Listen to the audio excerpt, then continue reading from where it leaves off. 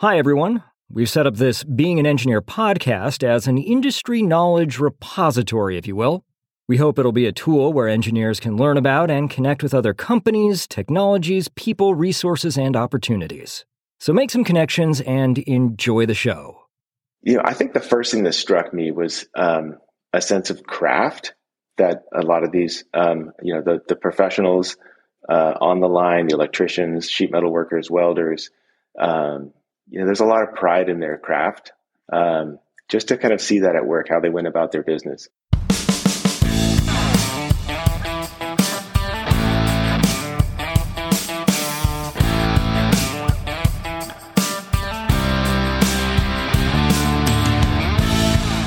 Hello and welcome to another exciting episode of the Being an Engineer podcast. We're talking with Arna Langri today, who holds a bachelor's degree in mechanical engineering and a master's degree in product design from Stanford University. Arna has worked within a variety of design areas from toys to sports to premium products and is the founder and CDO of Spanner Product Development, where he and his team develop exquisitely crafted consumer products in the heart of Silicon Valley.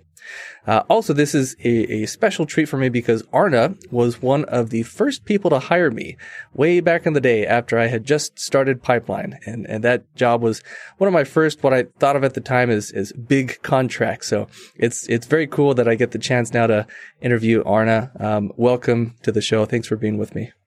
Well, thanks, Aaron. Absolute pleasure to be here. Okay. What made you decide to become an engineer?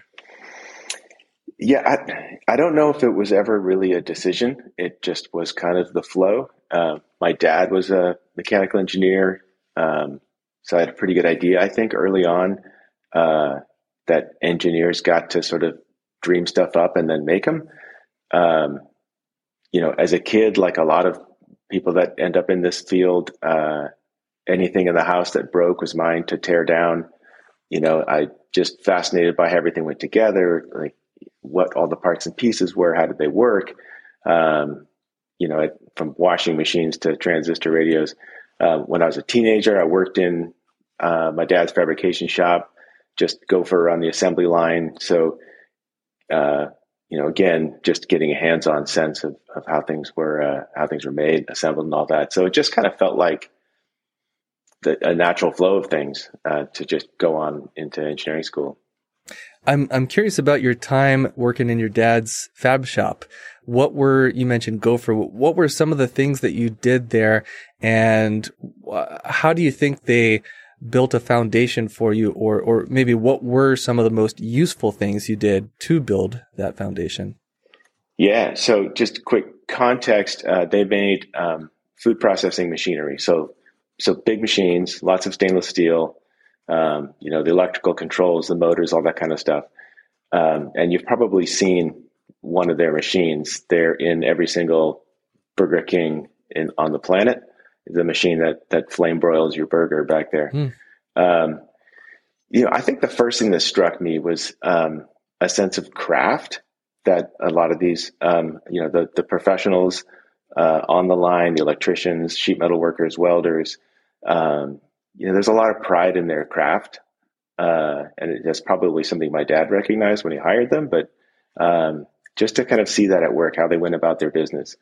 My job was deburring sheet metal or stripping and putting terminals on the ends of bits of wire, degreasing stuff that was going to go in the machine, just all the stuff nobody else wanted to do.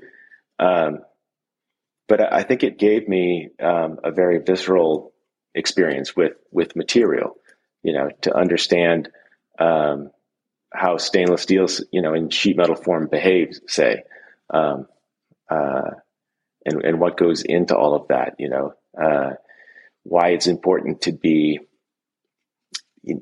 tidy about things that users may never see. The electrician jumps out. He was very fastidious about routing wires in the control boxes, making sure all the terminals were labeled properly, wires are cut to the correct length. It was a work of art. But there were reasons for doing that. It was sort of eye-opening that way. So you're in my opinion anyway, a very successful leader of engineering teams at this point. You've had a successful career. Yeah, you're welcome.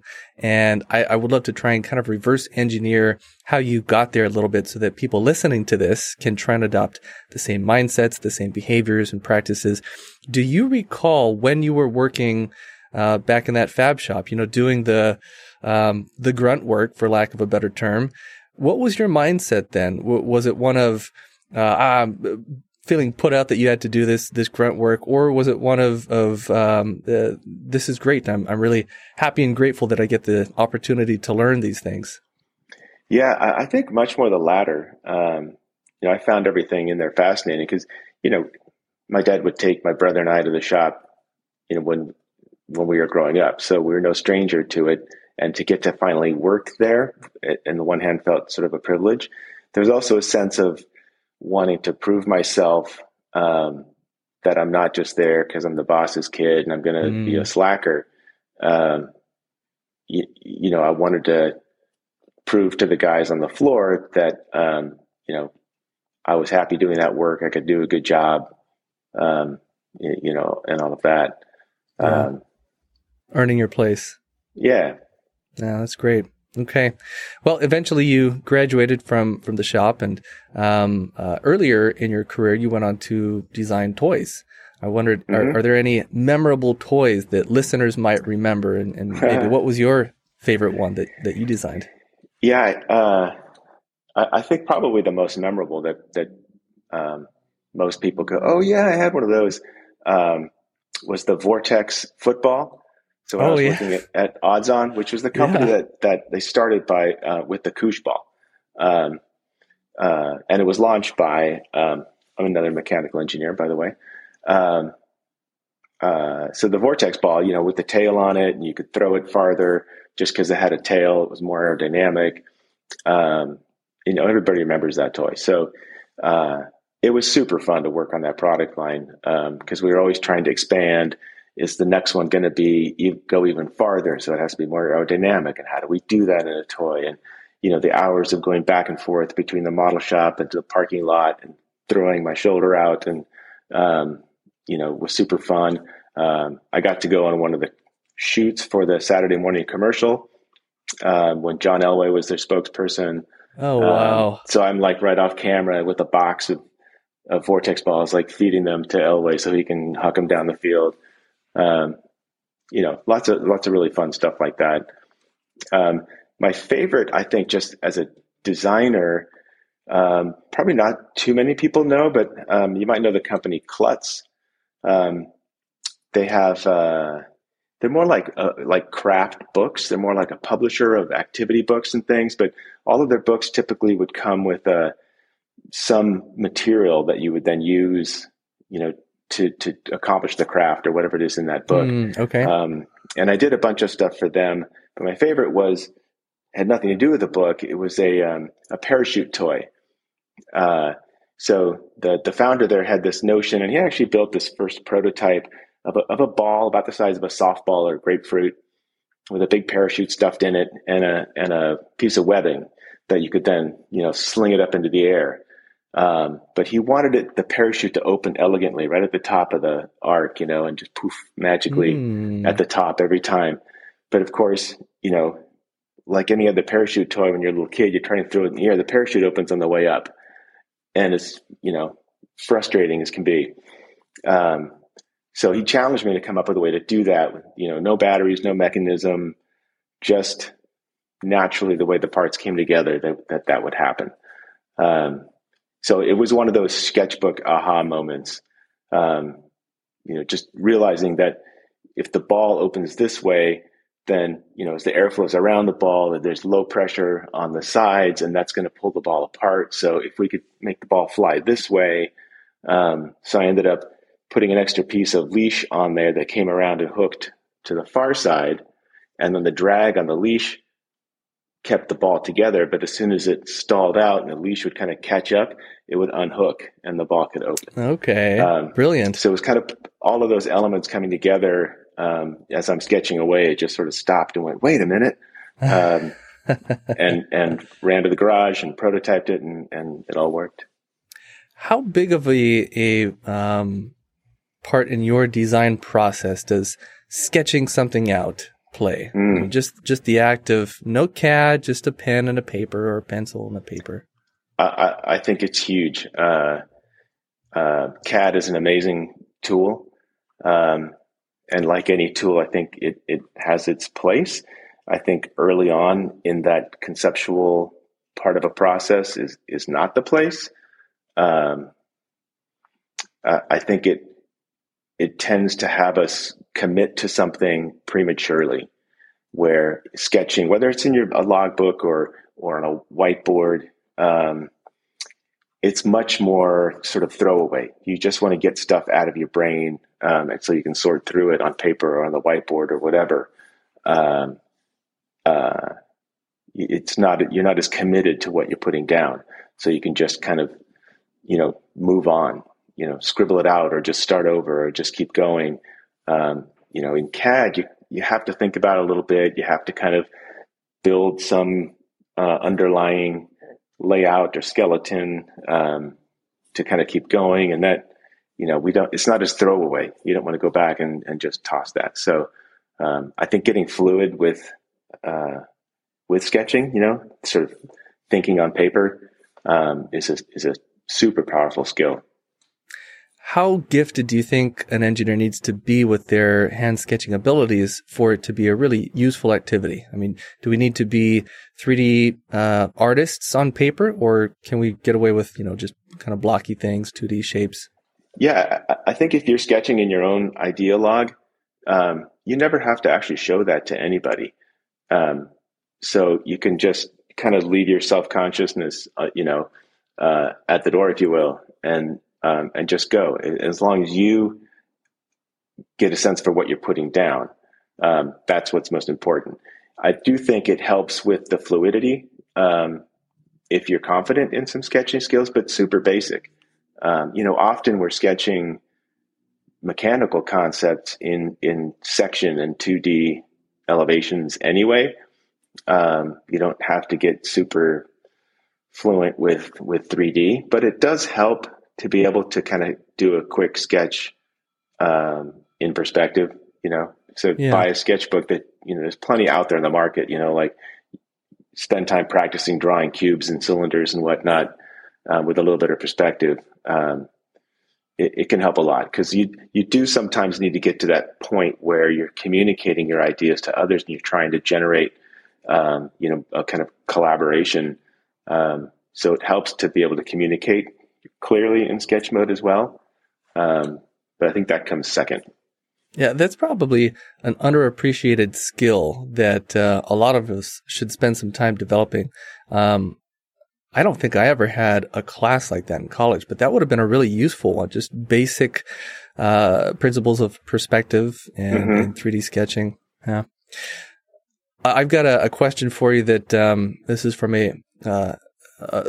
me as a business owner. I'm curious what your thought is on this kind of a completely different subject here.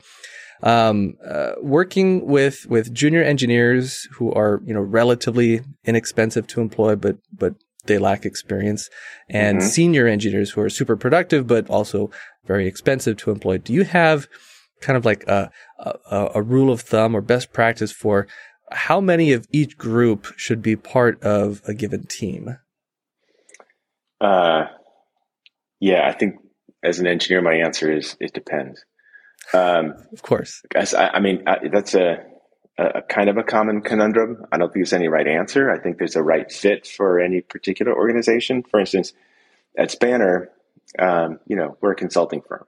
We're in Silicon Valley. Our rates are pretty high. We know that. So our team is intentionally built around a much more senior staff. We've had a couple dozen engineers, designers, and they average 20 plus years of experience. At that size,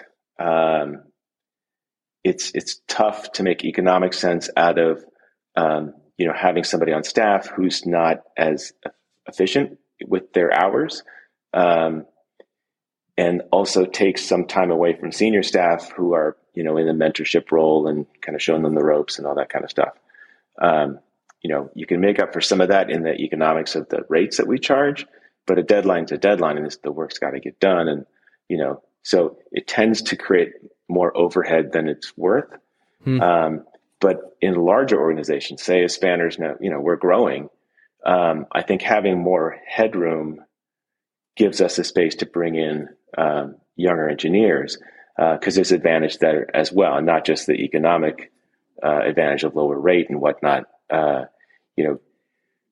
Designers, engineers that are more fresh out of school, out of a certain, curriculum, they're going to bring fresh ideas, fresh perspectives, tools that they've learned along the way.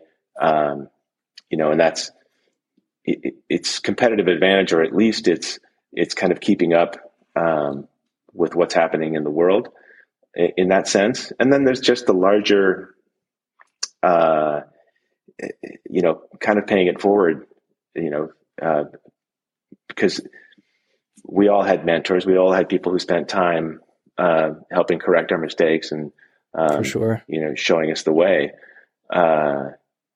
So, we love to be in that role as well. So we currently have 3 folks kind of at that level. Okay. Hopefully more as we grow. Yeah. Okay. Fair enough. Well, you've been involved anyway with bringing quite a few products to market. And one of the things you're very good at is doing so quickly. Do you have any kind of like prized strategies or favorite processes or tricks? Maybe tricks isn't the right word for it, but tools that you use to go to market quickly, really accelerate that time frame. Yeah, and you make me think of,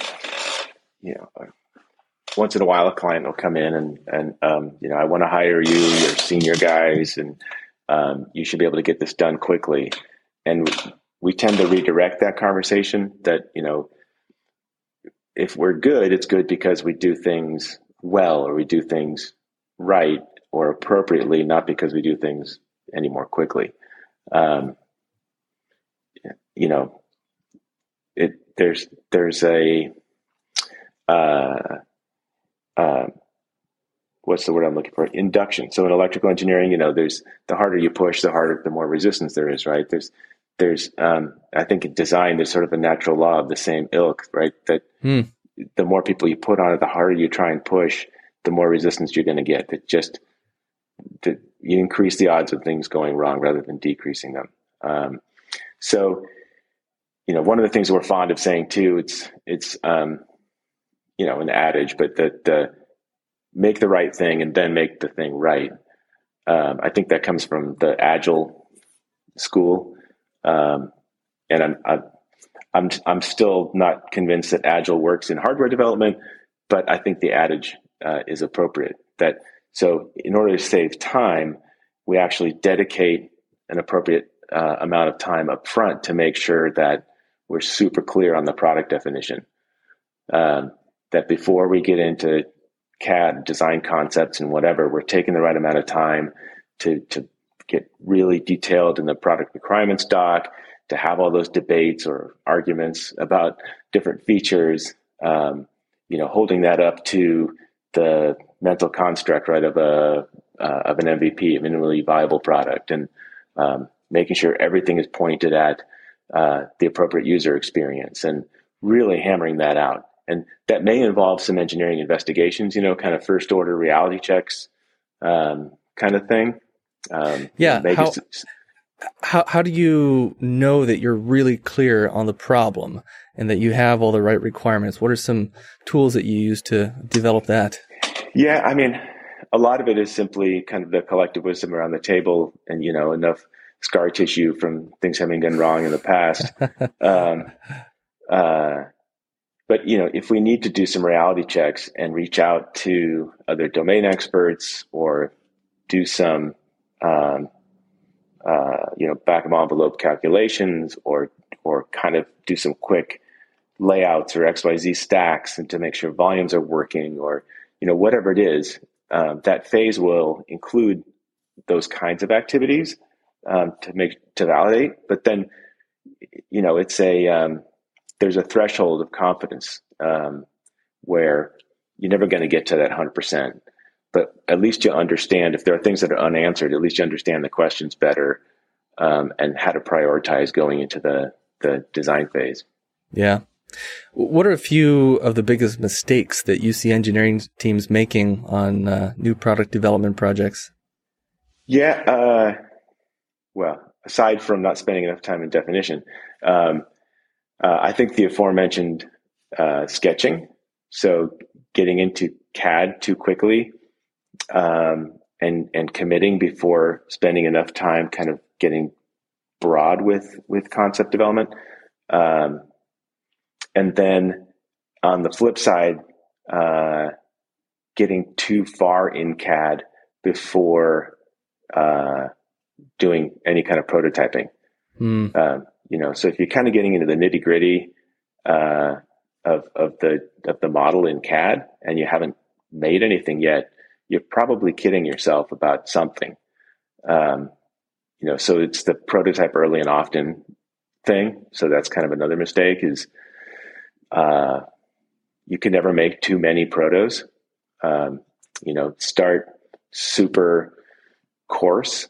There's nothing wrong with popsicle stick and paperclip prototypes, as long as it helps you visualize what's going on, is entirely the point. And then gradually build the integration and sophistication of your proto along with the concept. The CAD is the tool that enables all of that. And obviously you can do it in a lot of analytics and things. But make sure you're living in the physical world alongside. A friend of mine who is also on this show, Joel Williams, has a phrase he calls real good versus feel good.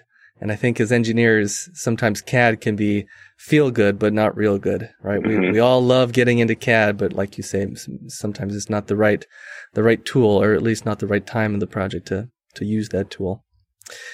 You've worked managing engineers and design teams for a long time.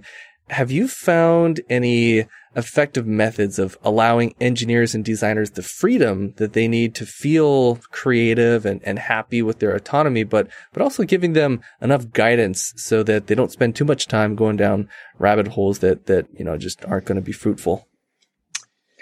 Yeah, I think as a manager, managers, we need to just sort of start with a healthy dose of humility and understand that whatever we have going on in our heads is, probably not the most effective answer. Is just one answer, and to give our teams the space to do that. Hire great people and let them do their thing. So I think first, making sure the team has the tools, and the practices, support structure to operate within, and they feel safe about making prototypes that are disastrous, because you just learn more that way. And then if there is providing oversight, but in the context of making sure everyone's staying on point, staying on the objectives. So the things that come out of the definition phase, say, to use that as the touchstone and redirect to objectives if that's what needs redirection, not necessarily micromanaging the execution of the design. So what if you would have put the rib in a different place? It's, managers need to kind of get over themselves in terms of that. And then at the same time, insist on regular design reviews. Everybody needs that critical feedback. Make sure you leave space between reviews to let engineers do their thing, flex their muscles, but have those moments where you can come back and make sure that we're still on point with whatever the objective is.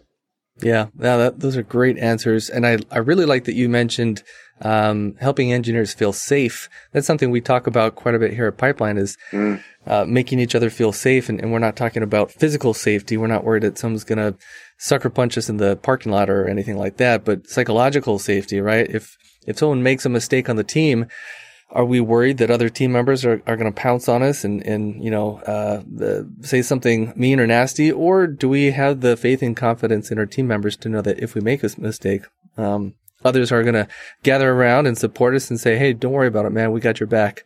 Mm-hmm. And I think making people in general, but in this context, engineers feel safe is one of the great tools that we have as managers to facilitate that creativity and productivity. Yeah, 100%.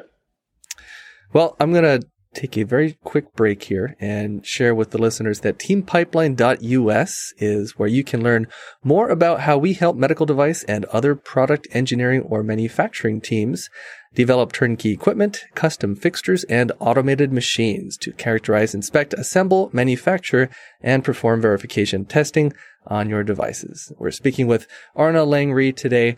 Arna, what are a few of your favorite tools for managing product development projects? Could be, something general like having one-on-ones with people, or it could be a specific app you use, or maybe there's some kind of machine that you love for prototyping, just anything like that. What comes to mind? Yeah, I think we were just talking about one. I mean, in terms of the one-on-ones, staying in touch with the team, checking in with people. What are the concerns? What kind of, emotional state sounds a little woo-woo, but, where is everybody at that moment? I mean, we all have lives, right? And just keep that in mind, and creating that space for people to excel. And then having a space, or the materials, if we're encouraging people to make quickie sketch prototypes, well, then have some materials and some tools to do that kind of stuff. Even if it's the hot melt glue gun and the aforementioned popsicle sticks and foam core, or a box of Lego Technic, fantastic tool for quick mock-ups of linkages and mechanisms and everything. And you can go nuts, probably as we all did when we were kids. I think digitally, we've looked a lot, and we've not found sort of the single digital platform that works, from A to Z. And other, design firms that we've talked to, they find the same thing. Everybody kind of ends up using a few favorite apps or platforms and then patching it all together with Smartsheets and, other things to make it work for them. And that's what we do as well. We've got some pretty monstrous, Google Sheets and Smartsheets that we've put together. They still break, but we put them back together and they work fine. Beyond that, other apps, as a design firm, we use Harvest for timesheet and expense tracking and invoicing and those nuts and bolts stuff. We use Notion for it works sort of like for us like a title page, so that for any particular initiative or project, we kind of gather everything in one place, even though it links out to other tools. And then stuff like Miro for shared whiteboards, it's a collaboration space, can be pretty effective. That's great. I had not heard of any of those. I'm going to check them out for myself now. All right. Well, shoot, this might lead maybe as a good segue into the next question. What's one tool, and I'm using that word, kind of loosely, that doesn't exist, but if it did, would dramatically increase the speed with which engineers are able to develop new products? It can be even mythical if you want. It doesn't need to obey the laws of physics. So feel free to be, pretty out there with your answer if you want. Yeah. I think it would be that mythical platform where it's some mashup of things like Miro. So there's some collaborative space where you can be really loose, where you're just dropping a bunch of screen captures from things you find on Google Images, or it's, mind mapping, very loose, non-linear kind of things. But, at the front end gives you a place to plan, to capture those objectives in a way that you can continue to check in with them and have a living document in there that constitutes the plan, and then sort of follows. So take like Microsoft Project. Now I don't want to rain on them, but it's an easy example. That kind of Gantt chart thinking is great for planning, right? But in my experience, and especially the bigger the project grows, you need a staff to manage Microsoft Project, to track your actual program. And sometimes the roles reverse, like you feel constrained about pivoting to get to the best design, but you're constrained by the Gantt chart. Oh my gosh, we can't break project. It tells us that we need to do these things. So something like that was way more fluid and flexible and moved through the process like we do. So I don't know, Aaron, maybe you and I should retire and build that, but that sounds like a lot of fun. Well, that's a great answer. Let's see. Can you share one of the processes? We talked about some tools, and this is a similar question, but one of the processes that your team uses that has proven to be pretty beneficial to your customers and the projects that your team works on. Yeah, I think it's creating some working documents, very simple stuff, to have handy for conversations with clients. So, for instance, a storyboard. I mean, we're engineers. That's supposed to be the domain of, say, industrial designers, because they know how to sketch people. But really, a storyboard is a super efficient and effective way to capture what we're designing for. It's ultimately the context. And it doesn't, for consumer product and stuff, it's about what's the user experience? What's the problem for this person that you're trying to solve? How does the product work into their life? And it can just be a super simple stick figure kind of thing. And then the other is sort of the Gen 2 list, if you will, that as feature ideas come up, or feature ideas that already exist for the product, but you need to peel them away as you're distilling what is the first product, say, of this company out the door. Keep a list somewhere of all these things as a repository for stuff that you can use for the next gen product. And it gives clients a place to put it mentally. Like, we're not just saying, no, we can't use that idea. We're saying, ooh, great idea. Let's put it on the Gen 2 list so we can stick to your go-to-market strategy. We won't delay this program because that's going to take some time to develop or whatever. And it really helps keep the conversation fluid and keep the relationship really collaborative. Sounds simple, but it makes a big difference. So this storyboard that you're talking about, is this kind of like what you would see? I don't know, if there was a documentary about how a movie was made, you've got like little cells in which there are pictures depicting, one scene of events and then the next and then the next. How does that apply to a product being developed? Yeah, no, it is. It's exactly like that. The objective for everything that we do, whether it's a consumer product or a bridge or a new engine technology for a boat. I mean, who knows? Engineers do a lot of different things, but what we're doing fits into some larger story, and keeping that really front of mind. What it is that we're trying to solve for. What is that ultimate objective? What's the problem that somebody in their life out in the world, or lots of people, have that will be made better by what we're doing?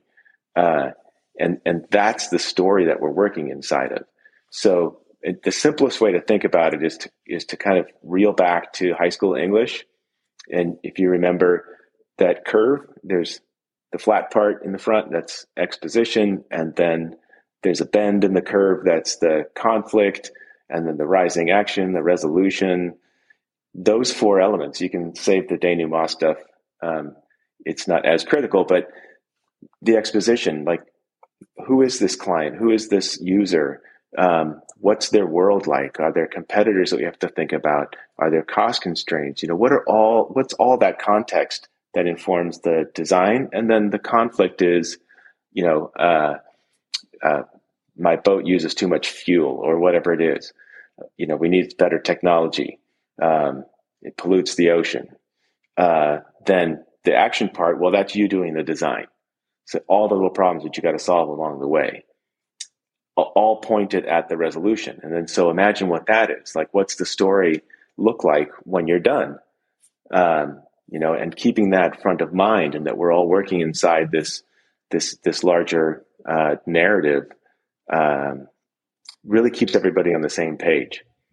I love that. I don't think I've heard it described in that way before. Of course, we use project requirements documents and FEMAs and things like that to kind of define the necessities of the project and assess risk and things like that. But I've never heard about it talked about like that in story form, putting the whole thing into like a narrative, as you put it.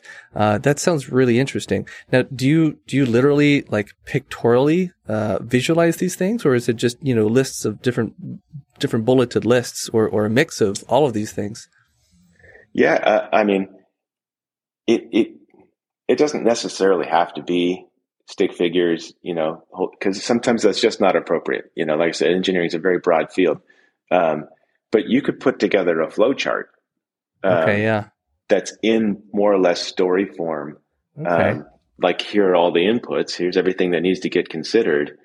And here's where the whole thing falls apart, where it's broken. And how do we rebuild, remap that flow chart to get us to the endpoint that we're looking for? Yeah. Oh, that's great. All right, just a few more questions, and then I think we'll wrap things up. If you could put a short phrase on a billboard that would be seen by every engineer on the planet, what would it say? Well, now you got me all into narrative. So I'd say know the story. Know the story. It's simple as that, and whether it's the user, your client, all the various stakeholders that are going to somehow interact with your project, and lock on to those objectives. So yeah, know the story. That's great. All right. This next question is, I think it's kind of an unusual question to have for a podcast about being an engineer, but I really love it because it just helps us get to know the guest, I think, on maybe a more personal level. So the question is, what's the most scared you've ever been? And you can take that from, personal standpoint, professional standpoint, however you want. But what's the most scared you've ever been, and what did you learn from it? Yeah. Well, what did I learn from it? I'll put first is just being quite a bit more fearless. There's a popular bumper sticker, no fear, I think, is a brand. And has everything to do with launching Spanner and how my business partner and I move with Spanner.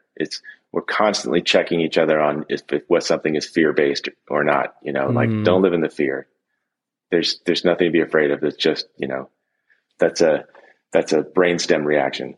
But the biggest, most fearful thing that sort of reset all of that for me in a big way was back in 99, our oldest child, who was just shy of 4 years old, was diagnosed with cancer. Oh my goodness. And to hear that from the pediatrician, that sense of just everything caving in, the whole world just kind of collapses. It's just absolutely terrifying. And I think, I don't know, I'm just speculating, but maybe more so as a parent than if it were my own diagnosis. Yeah. There's just so much more wrapped up in it. Cut to the chase, she's absolutely great. She did fabulously. It was a grueling and hellacious experience, but she's gone on to do great things. Thank goodness. Wow. Yeah. But, it is a learning experience. I've heard other people say this about experiences like that. Like, if you could go back, would you trade it? And obviously knowing that the outcome was positive, it's easy for me to say, no, I wouldn't trade that. I learned a lot. I know plenty of other families who would disagree, if the outcome is different. But for me, it reset a lot of things, changes perspectives. Thank you for sharing such a personal story. First off, that's amazing, and so happy to hear everything turned out well. It made me think of my answer for this, which is in the same ballpark, maybe not so severe as yours, but our son had a seizure one night when we were out at a restaurant, and it had never happened before. So this was out of the blue for us, and terrifying. Yeah, the seizure itself was bad enough, but it occurred when he was eating something, and he was just a year old, so he didn't, he couldn't tell us what was happening. And all of a sudden he started turning blue, and then he was out, and the paramedics came and got him to the hospital. Luckily, in our case as well, everything turned out fine. He's great now. But I think, when you're talking about what's the most scared you've ever been, anything that happens to your kids, that's a prime candidate right there for sure. Yeah, absolutely. Yeah, absolutely. Well, we'll end with maybe a less serious question here, maybe a little lighter note. What has been one of the most interesting or fulfilling product design projects that you've worked on? Yeah. I've been asked that before, and it's tough because there's so many that are like our babies that, and for different reasons that were interesting. So if I expand but keep it short on a couple or three, there's one, and I think they're all on our website portfolio section, but you can go look them up. But there's a startup called Sana, with an amazing backstory. The founder, just out of his own experience and literally near death experience, to deal with chronic pain through simply helping people sleep, and discovered that you can kind of trick your brain into going to sleep by distracting the front half, the overthinker part of your brain, with just simple light and tones in your ears and in your eyes. So it's just this mask. It looks like an Oculus kind of, not as bulky, but very simple light and sound. No pharmaceuticals required, and he can put you to sleep in 15 minutes. There's another product from another startup, and it was a single founder. Oh, actually, it was a partnership. These two women called EMME, that changing a user's relationship to birth control pills. So it's a smart pill dispenser, but not dispenser really, just a case, and then coupled with a really well executed and brilliant sort of back end in the app, but communicating with user via text. So it stays super discreet. It just looks like you're texting your best friend, but interesting. You might be texting for some advice. And so, it was just building some smarts into the case to recognize a few things during the, just during the use patterns. And the last one, again, a startup, it's a Brava oven.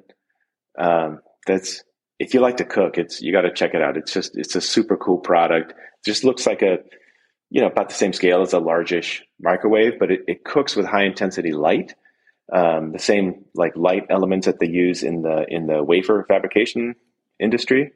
There has to be triple redundancy safety to turn the lights off if you're trying to open the door, because, you could burn your retina kind of thing. But the smarts that are built into it and the AI that they developed